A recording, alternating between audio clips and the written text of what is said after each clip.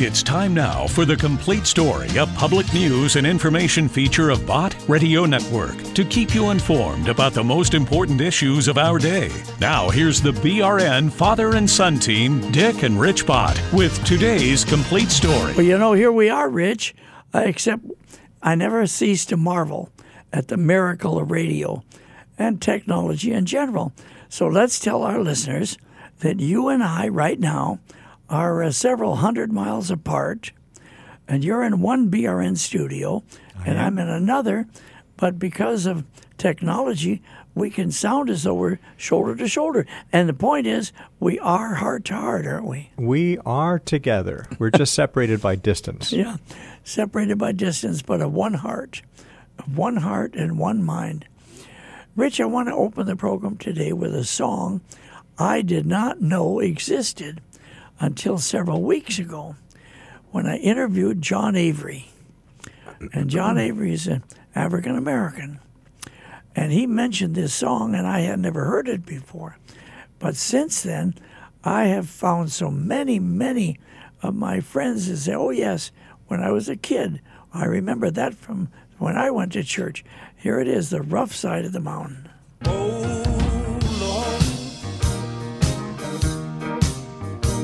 I'm striving, trying to make it through this barren land. Oh, yes, sir.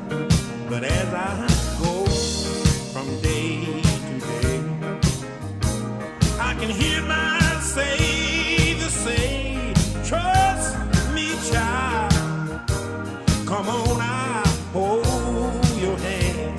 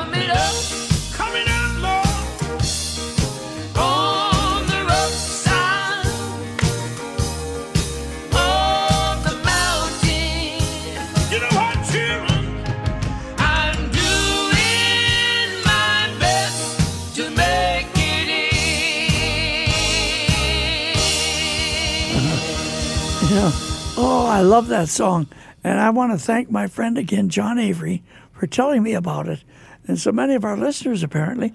Now, I remember, Rich, maybe you do as well, but when I was a kid, in our church, we would sing the old song, Take My Hand, Precious Lord. We all need His help, don't we? Absolutely. Yeah, that was an old hymn that I sure remember. From my... Now, one more song that I want to use in opening this program today is a hymn that we used to sing when I was a little kid. Man, I'll tell our new listeners I'm 87 years old, and but I remember as a child. You know, this also shows the importance of a childhood. The things you remember, never forget, are many times things you learned as a child. But we used to stand at Little Robbinsdale Bible Church in Robbinsdale, Minnesota, is a suburb of Minneapolis, singing this hymn. See, folks, if you remember it and sung it in your church. Standing on the promises of Christ my King.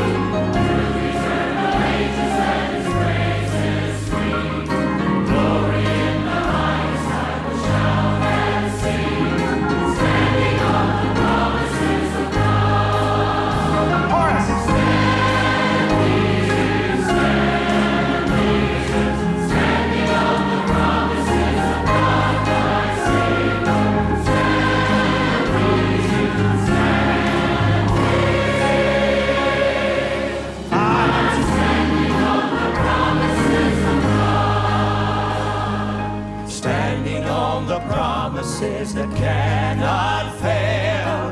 When the howling storms of doubt and fear assail, by the living word of God I shall prevail, standing on the promises of God. Chorus.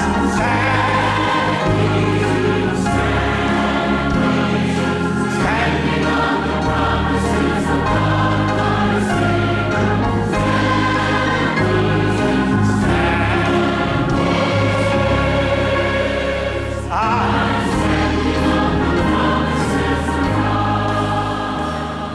Standing on the promises I cannot fall, listening every moment to the Spirit's call, resting in my Savior as my all in all, standing on the promises of God. Sing it.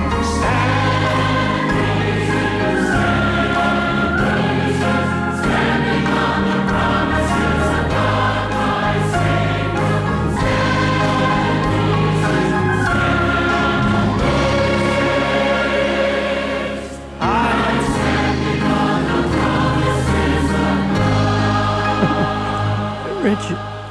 Rich, how long has it been since we've heard that old hymn? What was really nice is hearing all of the additional verses. Yeah. The second, third, and fourth verses to that. It was terrific. Could you also hear the children singing and the men singing and the women singing and the teenagers singing? It was a genuine hymn of faith, wasn't it? Right. Standing on the promises of God. That's Yeah. the solid rock.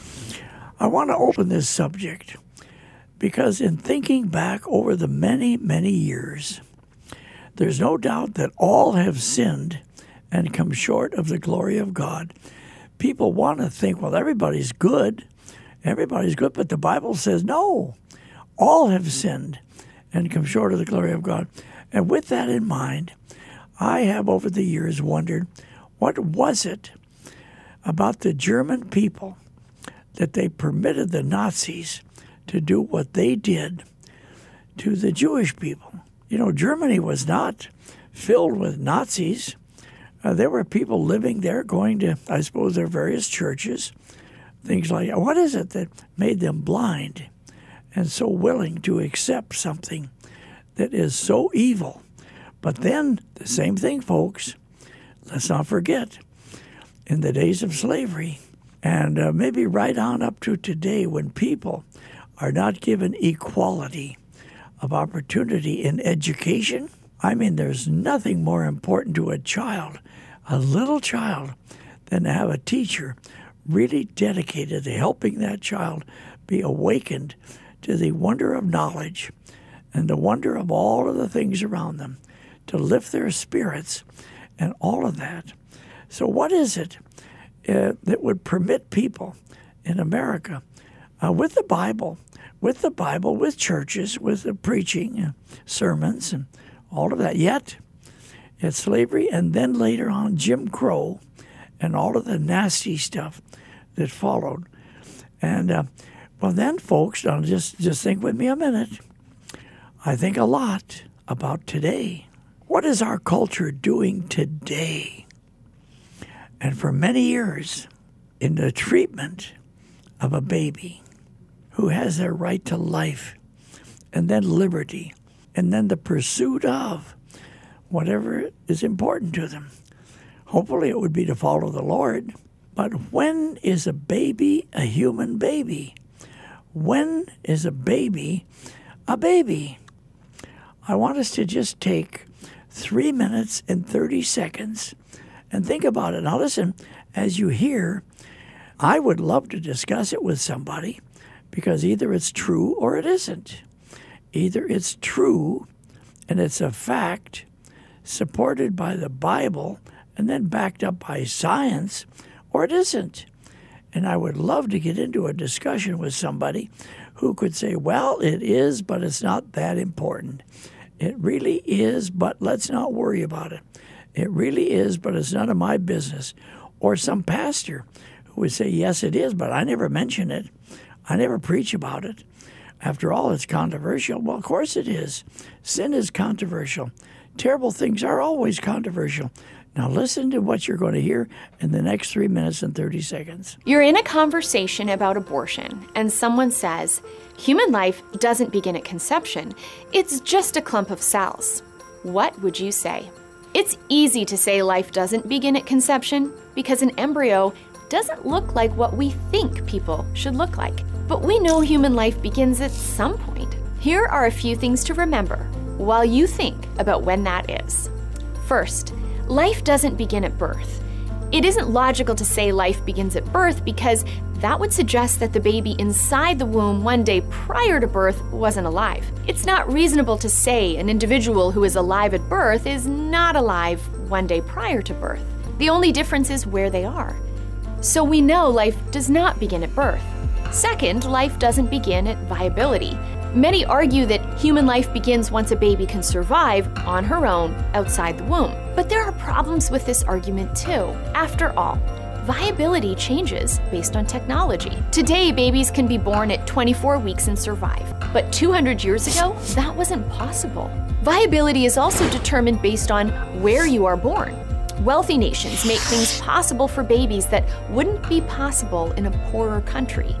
Does that mean a 24-week baby in the United States is more alive than a 24-week baby in the jungles of the Congo? Of course not. So life must be determined by something other than viability. Third, life does not begin with a heartbeat.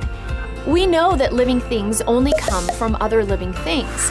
It wouldn't be possible then for the embryo to be non-living for the first few weeks and suddenly spring into life. So the embryo has to be alive prior to the heartbeat. Does this mean that we can be alive without a heartbeat? Yes. That's actually what makes the newly conceived embryo more functionally impressive than a born person. The embryo has an ability to live, grow, and move through the stages of human development without the feature you and I need to continue our growth and development.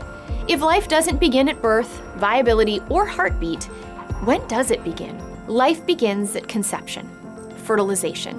At fertilization, a living mother and father give life to a whole living organism, genetically distinct from his or her mother and father. No, the embryo doesn't look like everyone else, but aren't we past the idea that someone has to look a certain way before they are considered human? Think of it like a Polaroid picture. Initially, all you will see are black smudge marks. The moment the photo is taken, however, the image is captured. It just needs time to develop. The same is true for you and me. The moment of sperm-egg fusion, we, in our uniqueness from our parents, began to exist. We just needed time to develop. Let's review. Life doesn't begin at birth because that suggests you aren't alive the day before birth. Life doesn't begin at viability because viability depends on where you were born and when. Life doesn't begin at the heartbeat either because that requires you to believe the heartbeat emerged from someone that isn't alive. So we're left with one option. Life begins at conception, at fertilization. It's what science tells us and logic requires us to acknowledge. Yeah. Rich, were you in the courtroom with me when Dr. Jerome Lejeune was testifying? That's almost 20 years ago. Were you there? Well, I sure was. We were there together, weren't we? Right. And it was such an interesting. Dr. Jerome Lejeune was the #1 geneticist in the world, recognized as such from Paris, France. And it was a case being tried as to whether or not this is a human being that was done away with before birth, you see. And he said, now this is a number of years ago, folks, he said it is not even a matter of debate among scientific people as to when life begins of the human being. He went on to say that the life cycle of the human being, now listen to me, folks, begins at conception and continues through stages of development until approximately 25 years, at which point the human being starts to, well, I suppose to put it in my words, fall apart, because the cells of the body are no longer multiplying and replacing the ones that are dying as fast after 25 years. That's why you get the look of maturity, they call it. It really is the slightest bit of a wrinkle or around your eyes, you can see that your skin kind of tightening up a little bit. But from 25 years on, you have passed the peak. And he said that is the cycle of life for the human being from conception until death occurs through trauma or disease, one or the other. Isn't that something? But he went on to say, that's a fact. That's a scientific fact. The only question remaining is, do we care? I want every radio listener to ponder that for a moment. Do we care? Do we care in our churches? If we lived at the time of the Nazi and the Holocaust, would we care in our churches? Knowing what we know now? If we lived at the time of slavery or Jim Crow or all of the other nasty stuff, would we care in our churches then? Believe me, then there were lots of churches, lots of preachers, but did we care? Maybe that's the problem we've got right now. Do we care? And Rich, that takes us to the message of Ronnie Floyd. You tell the folks about him.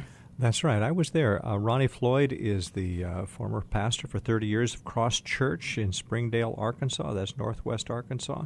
And at this time last year, he was the president of the National Day of Prayer. So this is the National Day of Prayer a year ago in Statuary Hall at the United States Capitol and what in is Washington, what D.C. is he speaking about? It's about love one another. Yeah, here it is, folks. Let's enjoy it. There is nothing more powerful than the words of Jesus Christ. Love one another. These words set a biblical standard that is high and holds each of us to immediate accountability in all of our relationships. When these words are disobeyed, the Holy Spirit rushes in and convicts us instantly. Dr. Oscar Thompson was one of my former evangelism professors at the Southwestern Baptist Theological Seminary in Fort Worth, Texas. He said these words about love, and I have never forgotten them. Love travels on the tracks of a relationship. Dr. Thompson further said, the word relationship is the most important word in the English language. When God and people are valued in the highest manner, then you will value all the relationships. And there's what I know. The more you value God in your life, the more you will value other people. I want you to imagine with me the setting in John chapter 13 of what happened in the life of Jesus Christ. Between the betrayal of Judas Iscariot and the forecast of the denials of Peter. In this setting, Jesus declared these profound words. I give you a new command. Love one another just as I have loved you. You are also to love one another. 3 times in John 13:34. Is that word love used? John 13:35 goes on and says, by this everyone will know that you are my disciples if you love one another. One action alone. One action alone. The Bible says, lets people know that we are followers of Jesus Christ. Love one another. Did you know that while love is used 12 times from John chapter 1 through John chapter 12, love is used 44 times in John chapter 13 through John chapter 21. Love is the key theme in Jesus' farewell to his disciples. Jesus' prayer for unity in John 17 for his disciples and the church was driven by his burden of love for us. Just think what would happen if love one another occurred across American life. How many marriages would be saved and healed? How many businesses would experience more prosperity? How many churches would thrive, grow, and explode with gospel advance? How much more great things could get done in city government, state governments, and in the United States government? How much safer would our schools and our public venues become? How much more poverty and homelessness would be eliminated if we would learn to love one another? And how much more exciting would your life be every day if it was permeated by the power of love? Loving one another is Jesus' will for your life and my life. Over 30 years ago, I made a decision that has freed me all these years. That regardless of the way others treat me, or what they may say about me, or what they may write about me, I will never let anyone outside of my circle of love. I challenge you tonight to do the same. Never let anyone outside of your circle of love. Treating other people like trash may be vogue in the culture, but it is not Christian. And demeaning the value of someone publicly might light up social media world or become breaking news across the United States, but it is not Christian, and it is just not right. I want to remind everyone here tonight, government cannot fix us. Politics cannot heal us. But loving one another can change the world. You see, we are not the answer. Christ is the answer. And Jesus reminds us of these words, and he warns us with these words. Every kingdom divided against itself is headed for destruction, and no city or house divided against itself will stand. Your family is not an exception to this. And your church is not an exception to this. And the United States of America is not an exception to this. It is time for us to come together, and it's past time for us to learn to love one another. An unloving and divided church cannot call an unloving and divided nation to love and unity. Did you know that when Jesus said, I give you a new command, new means new in kind, new in experience, and new that is fresh. Why? Because Jesus was dying on the cross for us, and the coming of the rushing wind of the Holy Spirit was upon us. Love like this transforms people. Love like this transcends problems in relationships. And that's why Jesus said in Matthew 5:44, but I tell you, love your enemies and pray for those who persecute you. We must forgive. You don't have an option. We must release. We must forget. And we must seek the one who offends us and love him or her in a better way. You see, when you belong to Jesus, you belong to love. Love is the supreme test in all relationships. Love is the perfect tense of live, meaning if you do not love, you will not live, really live.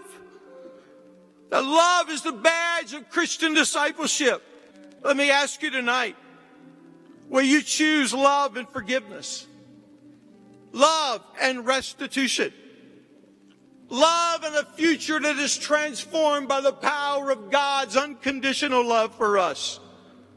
And I want to remind everyone tonight, you are not known by your creeds, by your songs, by your doctrine, by your knowledge, by your achievements, by your dress, or by your appearance. Jesus says you're only known by your love.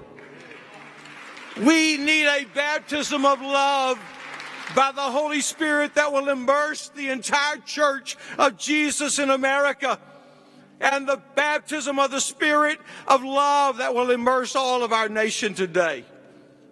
From the church house to the state house, all the way to the White House, we need to learn to love one another.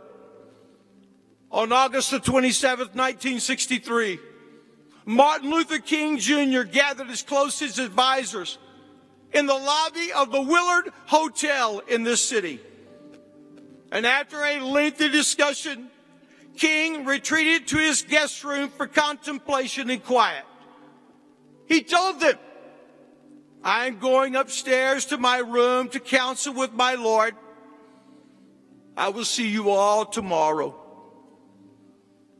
It was on that day, after being up most of the night on August the 28th, 1963, that from the steps of the Lincoln Memorial, Martin Luther King delivered his epic address, "I Have a Dream." He changed not only his own generation, but he changed all generations. I'm telling you, God can do more in a moment than we can ever do in a lifetime. And it's time for us today to consult the Lord God of heaven about our nation. And perhaps we also would change the world. And that's why we're going to pray for a moment. Yeah. Okay, Rich, we've got to get out of here. Give us a phone number. 1-800-345-2621. That's the listener comment line. We'd love to hear from you.